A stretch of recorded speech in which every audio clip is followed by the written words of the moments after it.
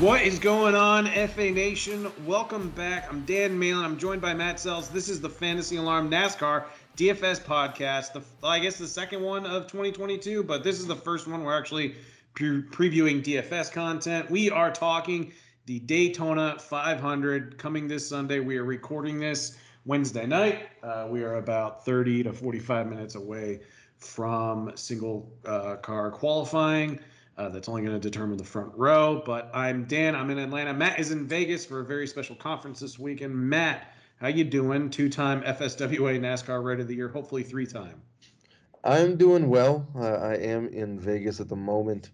Um, but, all the content is flowing normally. My picks already came out for the outright winners for Daytona 500. I will have another piece out on Friday for the props there. Track breakdown and everything else will come out just like normal. So even though I'm in Vegas for the next couple days, still working through it. That's right. I go to Vegas and keep working. All right, so let's just talk. What do you want to start with? You want to start with schedule breakdown? We're kind of doing this on the fly just because our schedules are a little chaotic this week. What do you want to break down for? Do you want to just break down the scheduling for this week? I know for the Super Speedway podcast, if you're new, Speedway podcasts are generally shorter. We more so talk strategy, maybe teams to target. We don't really touch on specific drivers just because of the nature of these races. But do you want to talk about the schedule for this week, both for us and for NASCAR? Yeah, let's start with that. So you already mentioned that there's single car qualifying coming up in what, about an hour, I guess, 30 minutes. Just about. Uh, um, so for Daytona specifically, for the Daytona 500 specifically, single car qualifying is only going to set the front row for the Daytona 500 and the order of who's in what duels. Okay, so the guys that finished P1 and P2 in qualifying tonight will start on the front row for the Daytona 500, regardless of what happens in the duels on Thursday night.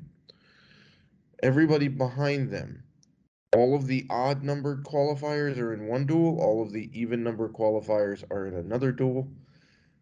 Then the order of the finish position in the duels sets the rest of the field for the Daytona 500. Okay, so not really much to do about anything tonight. Just because a guy qualified 30th tonight doesn't mean he's starting the Daytona 500 30th. Um, it is important for the pole, right? But again, the pole and the outside pole generally don't matter for Daytona either. So um, then you get two dual races on Thursday night, which will set the actual field. Um, for those trying to still make it, like you've got Floyd Mayweather's team, you've got New York Racing Team, you've got um, the team Heseberg. All of these teams are still trying to make it. You've got some other ones too. Right, like Greg Biffle's team, I think, is still trying to make it. I think he's on the New York Racing team. Oh, is that the new? Okay. Yeah, I think There's he's the so driver. many like random Right. No, I guys. hear you. It's like impossible to keep track of. Um, and then there's some more practices over the weekend. But again, practices at Daytona also don't really matter because of the style of racing. So, um, Even on Tuesday's practice, the first session was relatively tame. right. Session two, I think the big takeaway was just like the Fords actually Race. really, I think, pushing it to the limit and trying to see what these cars could do. So, And then yeah. forcing a skew change too, right? Right. Like if you watch Tuesday's practice, you're not going to see those cars again on track Yep. because they changed the rules for how much skew you can put into the body. Which, if you watched practice, you'll see some cars that look like they were driving sideways down the straight. Uh, that's not going to happen again because they changed the rule overnight on Tuesday. Was that Uh, just NASCAR saying this is not aesthetically pleasing on TV? We have to get rid of this. uh, I don't know. I think it's mainly because it's a new body and they had the rule set at some level, and the teams kind of pushed the limit on that thing, so they dialed it back, right? Like there's going to be a lot of correction this year with with the new car because they have rules in place and they have some set up and they figure that those would be sufficient. And then you're going to get to the track and find out, yeah, these guys are driving sideways cars and they're going to change some stuff. So I think it mainly had to do with it's a new car. Yeah, it also didn't look great on TV either. So, probably a little bit of both. I'll touch on the truck and Xfinity schedule really quick. I'm not going to be doing anything for picks wise. Matt and I kind of hashed that out earlier in the week. I will be posting my favorite bets in the NASCAR DFS Discord. I will also be doing prize picks that'll be published on DFS Alarm for each truck and Xfinity race. I know somebody was in the Discord earlier today asking about driver changes. I'm going to touch on that in detail in the truck and Xfinity playbook separately, just so it's in writing and you have like a written record of which drivers are now which with the new teams. But as of right now, 7:30 p.m. Eastern Time, Wednesday night, truck and Xfinity contests on DraftKings just became available. They only have 3 contests open for each race. They do not have prices yet. It's a little frustrating because I was hoping to start the playbook for the trucks tonight, but that playbook will be up Friday morning as well as the prize picks. Xfinity playbook will be up Saturday morning as well as those prize picks. And then I'll be posting betting odds and my favorite props in the NASCAR DFS Discord. With that, we can just briefly touch on Daytona. This is a 2.5 mile monster of a course. It is high banked. It's plate racing as they used to call it, or some people still do. It's this in Talladega. It's chaotic. Do you have anything else you want to add?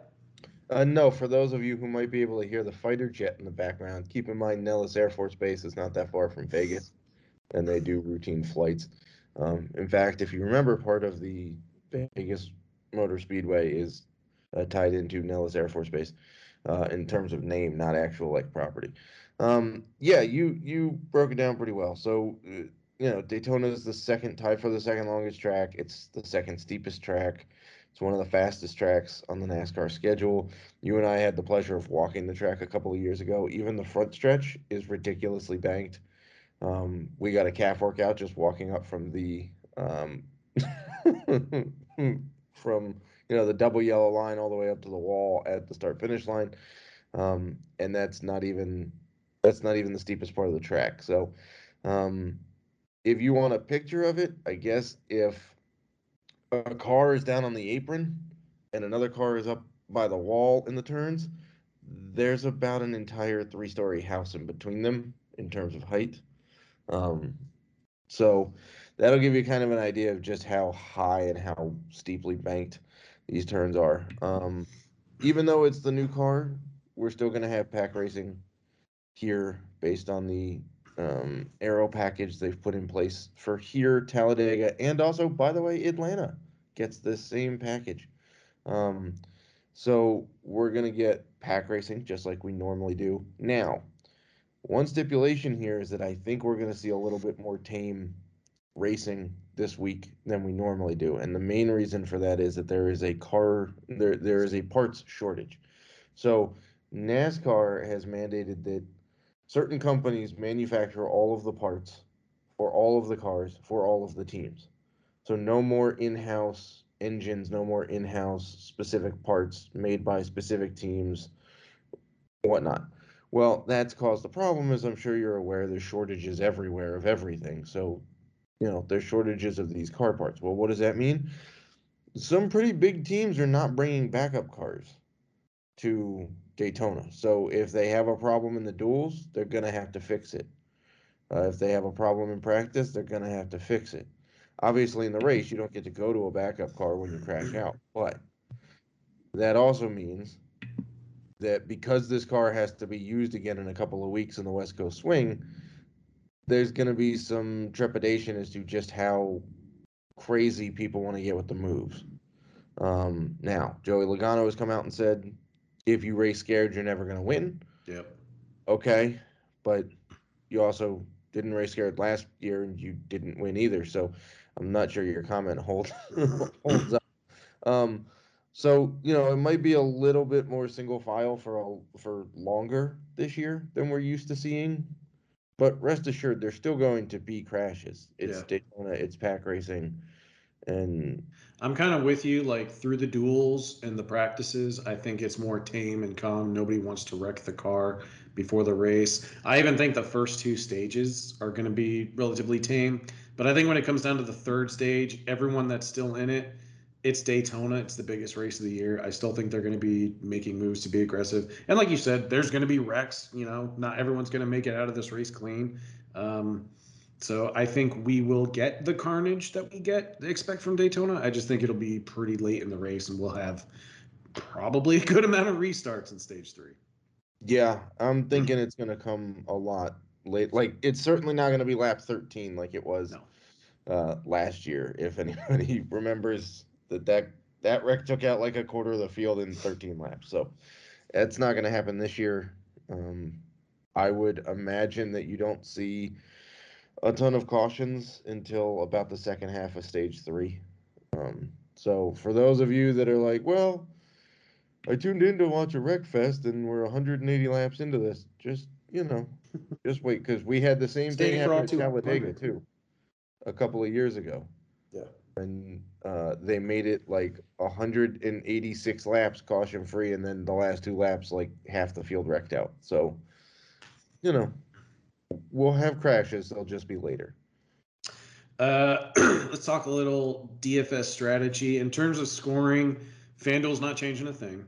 I posted that in the Discord earlier. It's still half a point for position differential. And what that means on FanDuel is that if you're starting 20th and you move up and finish 14th, you gain a half point for each spot that you gain. So that's 3 points. Plus, you get on FanDuel, you get a tenth of a point for completing a lap. You get a tenth of a point for leading a lap. Doesn't make much sense. But on FanDuel, the general strategy that I deploy is just try to pick drivers that you think are going to finish well, preferably all in the top 10, preferably as close to the front as possible, and you need to nail the winner. DraftKings, I believe I have it open right now, but I'm not going to use my slow ass internet trying to pull up their scoring. I believe it's the same as last It's the year. same as last year, yeah. So 0.45 points for a fastest lap, 0.25 points for a lap led, and they do a full point for position differential. So using the last example, if you start 20th and you finished 14th, that's plus 6 points for position differential, plus you get the allocated amount of points for finishing 14th, and so on and so forth. Now, Dominator points usually play a bigger role in mile and a halves, not so much road courses, definitely short tracks. Daytona and Talladega, we typically see with pack racing that the laps led, they can be shifted towards one driver if he's lucky enough to stay out in front for the most of the race. But in general, fastest laps are hard to truly rack up here. Um, isn't it rare to even see someone get double digit fastest laps at Daytona and Talladega? Yeah, I mean it's uncommon. I wouldn't put it in a rare category. It's uncommon. But it does mainly depend on where you are in the draft, right? Like you're rarely going to see the guy in the front of the pack get the fastest lap, which I know sounds counterintuitive, but the speeds in the draft are faster than they are up front Because the because guy out front is the one that's punching the hole in the wall of the right, air. he's punching a hole in the air for everybody else, and so and if you think about it, like, birds fly in that V, right? Why do they do it? Because the ones in the back are using less energy to go the same speed as the ones in the front, and then they rotate, right? That's kind of what we're going to see here in Daytona. So, with so many shifting spots in the draft and which line is faster throughout the race, yeah, oftentimes it's pretty hard to bank on. I mean, fastest laps are hard to bank on in general, unless we're talking short track or a mile and a half, where you get one guy who's just so much faster than anybody else. Um, but lap sled can be accrued here. We have seen guys stay up front for 40, 50 laps at a time, and that can be a differentiator. It's not going to be a dominating one, but it's going to be a differentiation. Um, so yeah, you're generally going to want to, the phrase stack the back gets said a lot for plate races. That's somewhat true. It's not fully. Don't take all of the guys starting in the last 7 spots and put them in your lineups. That's not usually what hits. Usually what hits is about 20 to 30. The guys starting 20 to 30 are usually the ones that hit better than the guy starting 30th on back.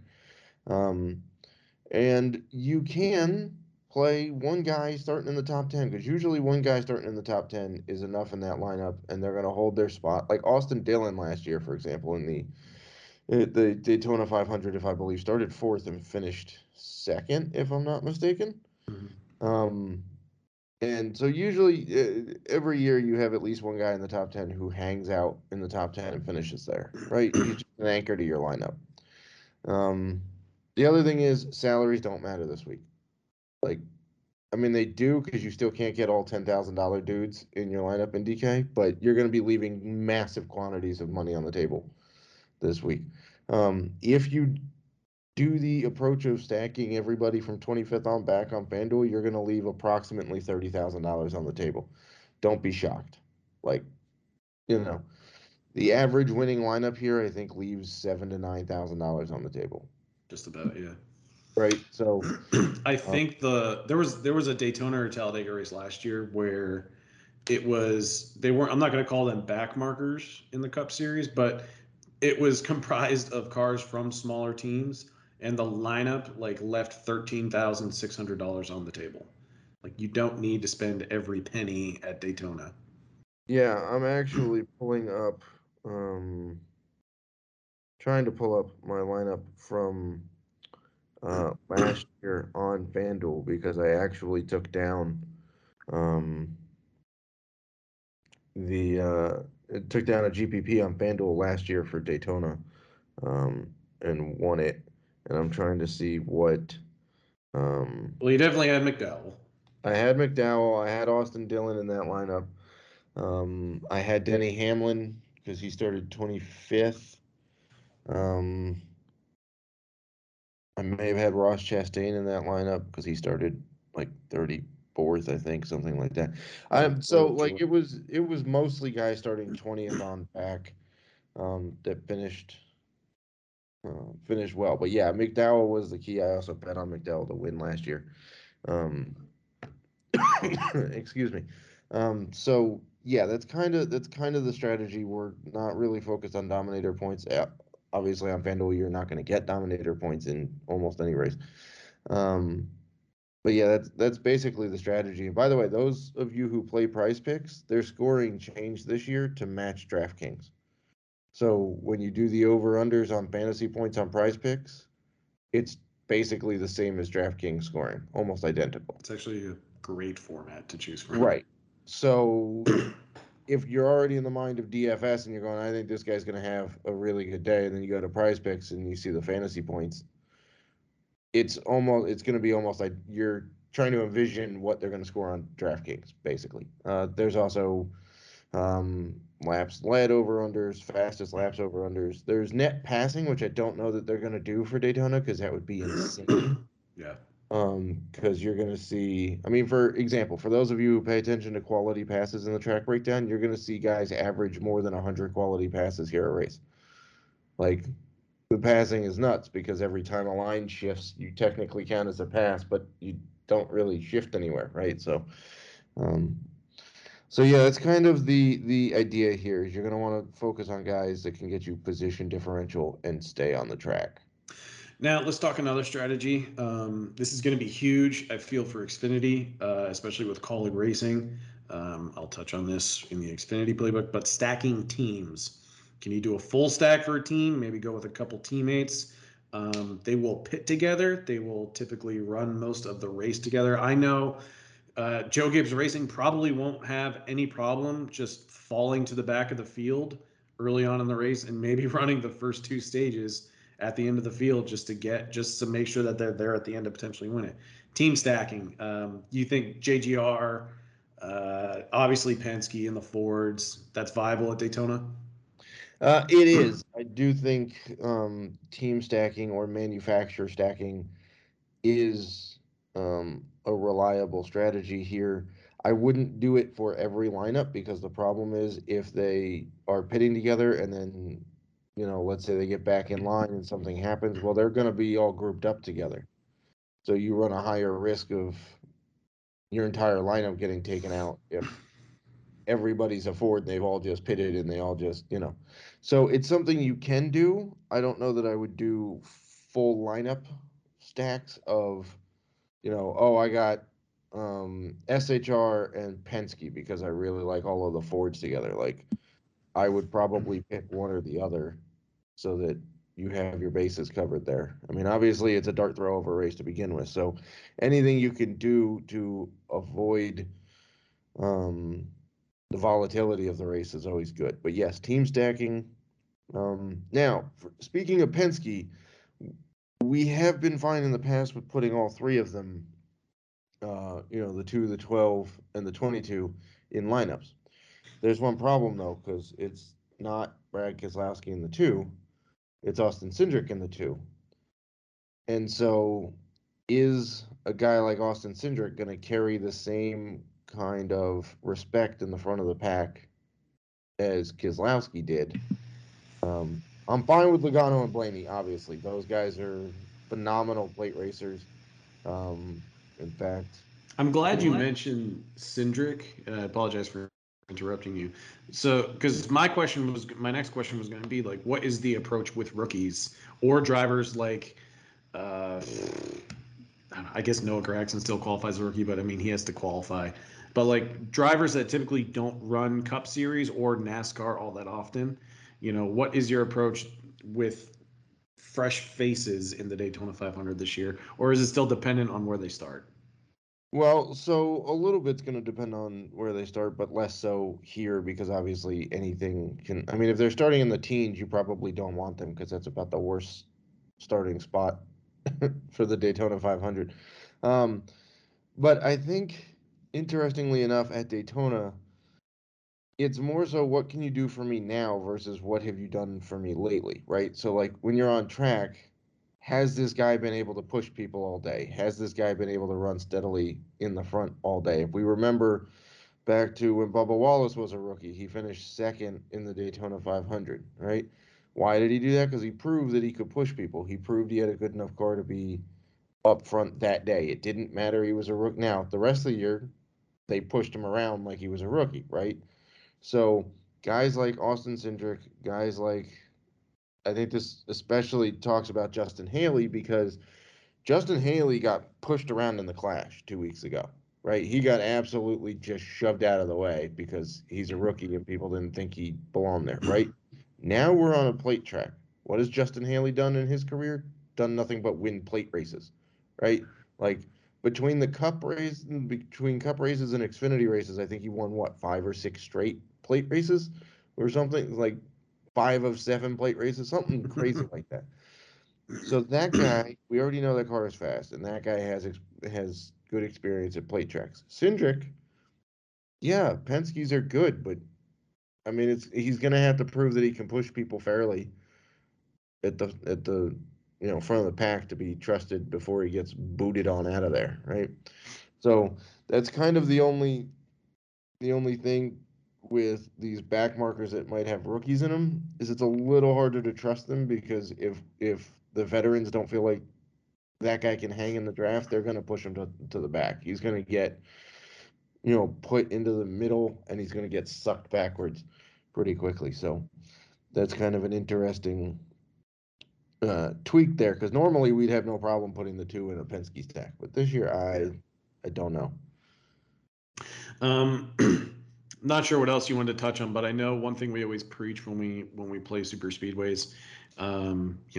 Bankroll management is key, especially if this is your first time playing NASCAR DFS. In the introduction to NASCAR DFS article I published a couple weeks ago, I said that Daytona can be a turnoff for casual players, especially if you're new and you have a bunch of drivers that wreck out and don't finish. Yeah, that kind of sucks, and it's hard to retain DFS players when the biggest race of the year, when that DraftKings is offering up a milli maker. Which, by the way, don't play the Millie Maker I have some unless you have tickets that tickets. I have some Unless tickets. you have free tickets, it's not. I mean, put in one lineup maybe, but the rake in that and then the payout distribution is not good. Like It's a 44% million to of the first, money and goes then to first place. yeah, it's awful. and something like 80 something percent of people are going to leave without money. Yeah. It's yeah, it's tempting to go say, oh, if I hit the lottery, okay, yeah, but that's what it is. It's a lottery, especially at Daytona. So yeah, I'm with Dan on bankroll management. Play this one lighter than we normally would, even for experienced, folks like us. We play this much lighter than we normally do, because you never know what's going to happen. You literally, I could tell you that, look, Denny Hamlin's won 3 Daytona 500s. He's won 2 of the last 3. He won the first 2 stages last year and finished 5th, right? Doesn't mean a damn thing coming into this year. He could still crash out just the same as everybody else, right? Martin Truex Jr. typically not great at these tracks. He could win it. Who the hell knows, right? So just play it lighter. And if you're new here, we do have a free view going this weekend for all NASCAR content. So if you like what you see, go ahead and sign up for the one of our packages. But yeah, it's a far trickier race to start the season with than I think the casual NASCAR fan fully fully understands. The next few weeks at places like Auto Club in Las Vegas are a lot more predictable racetracks. Yeah, like you'll see just a drastic change. Like other tracks, like Matt said, Auto Club, Vegas, Phoenix, which I love for NASCAR DFS. Yeah. Those races are much more spread out. You can fall off the lead lap. You can regain a spot on the lead lap.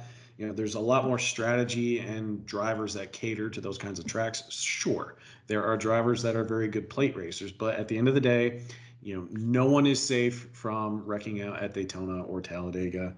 Matt, was there anything else you wanted to touch on? I know everything's free this weekend. The playbooks, the driver breakdowns. Matt and I are going to be in the Discord. We're always in the Discord answering questions. We will be available to you all weekend, even as Matt is in Vegas currently. But is there anything else you wanted to touch on that I may have missed? Nope, I don't think so. I mean, the content schedule for Cup has been pinned in the Discord, I believe. If it's not, just scroll up a little bit and you'll find it. So the Pixwise, my betting is already out on Pixwise. Those, by the way, will always be free. Pixwise is an entirely free site. So my outright winners are out already. Track breakdown coming out on Thursday, and then you'll have the props piece on Pixwise on Friday. You'll also have DFS rankings on Friday. I will then have projections out Saturday morning for the Cup. We won't have Xfinity or truck projections. Um, I don't think we're going to do them this year Can quite I yet. say one thing to that too? Yeah. As someone who covers Xfinity and Truck on a weekly basis, the drivers in those series are so much more difficult to trust than at the Cup level. Yep. So, and I can easily give my own personal projection for how I think the race unfolds and how Dominator points may be distributed. But there are back markers and just overall bad drivers and start and park cars more in Truck and Xfinity, and it's just so much easier. Like I cover Xfinity and trucks, and I was having a bad season in that series just because it's so hard to read just the drivers and the equipment sometimes. I was thankful at the end of the season, where I had a really solid weekend where I took down a couple of GPPs in Xfinity. So it does suck that we don't have projections for those yet, but just because the overall the lack of trust I have in those drivers to run a solid race, it does it. I'm okay not having projections at this point, but it is something that we are still working towards. Yeah. That's basically what it comes down to, right? Is it's just um too volatile of series to try to project comfortably week in and week out, because even guys like Noah Gragson, who are talented, still put it in the wall and blow tires out on their own, let alone when they get into a back marker, right? Like Yeah. there's it craziness unfolds every single week in the Xfinity and Truck Series. Um, and so then Saturday afternoon, the playbook for Daytona will be out. And then example lineups will be out 90 minutes before lock on Sunday. Prize picks will probably be out Sunday morning for Cup, I would assume. Um, Yeah. Oh, one other final thing. If you are new to DFS NASCAR or you haven't played on one side or the other, DraftKings doesn't care if a guy gets disqualified at the end of a race. Once the checkered flag drops, their scoring is official. They pay out off that. FanDuel, if the guy that won gets disqualified, they will adjust Adjust. their scoring, um, accordingly. They will count it just like NASCAR does, which is the guy got DQ'd, he finishes 40th or whatever the number is that week, and your DFS scoring will adjust, and so will everybody else's. So just pay attention to that. That's why it was the longest wait of my life last year when it took 2.5 hours for McDowell to clear post Oh, race. that's right. I didn't even think about that. The race ended at like 10 Central Time, and he didn't clear. The all clear wasn't given until like 1 o'clock in the morning, and the whole time I had to hope he cleared because the win was on FanDuel, not on DraftKings. So if he didn't clear, I wasn't gonna win the. Yeah, that was a sweat all in all in its own. So just keep that in mind as well. I mean, it rarely happens, and they might be more lenient with the new car, or they might be more strict with the new car to keep things, um, in line. But that's one thing to keep in mind. It's not doesn't dissuade me from playing on FanDuel. It's just something you have to keep in mind. All right. Well, Matt, thank you so much for your time. I know it was tough to find a window for us to get this one in. And just a heads up, the Daytona and Talladega podcasts generally are shorter, just because it's And better more just to. generic. So Yeah, there's the same strategy that you may hear from most touts in the industry. For any other track, whether it's a road course, intermediate, a short track, we sometimes go 45 minutes to an hour on those. So while this one's just over a half hour, don't really expect that going forward. But Matt, thank you so much for your time. Best of luck to you. I hope you have another successful takedown of the Daytona 500. I hope our subs have a couple takedowns yes, of their own. I'm probably gonna suck ass this weekend. But thank you so much for your time, Matt. Best of luck to you, and best of luck to the FA Nation. best of luck, FA Nation.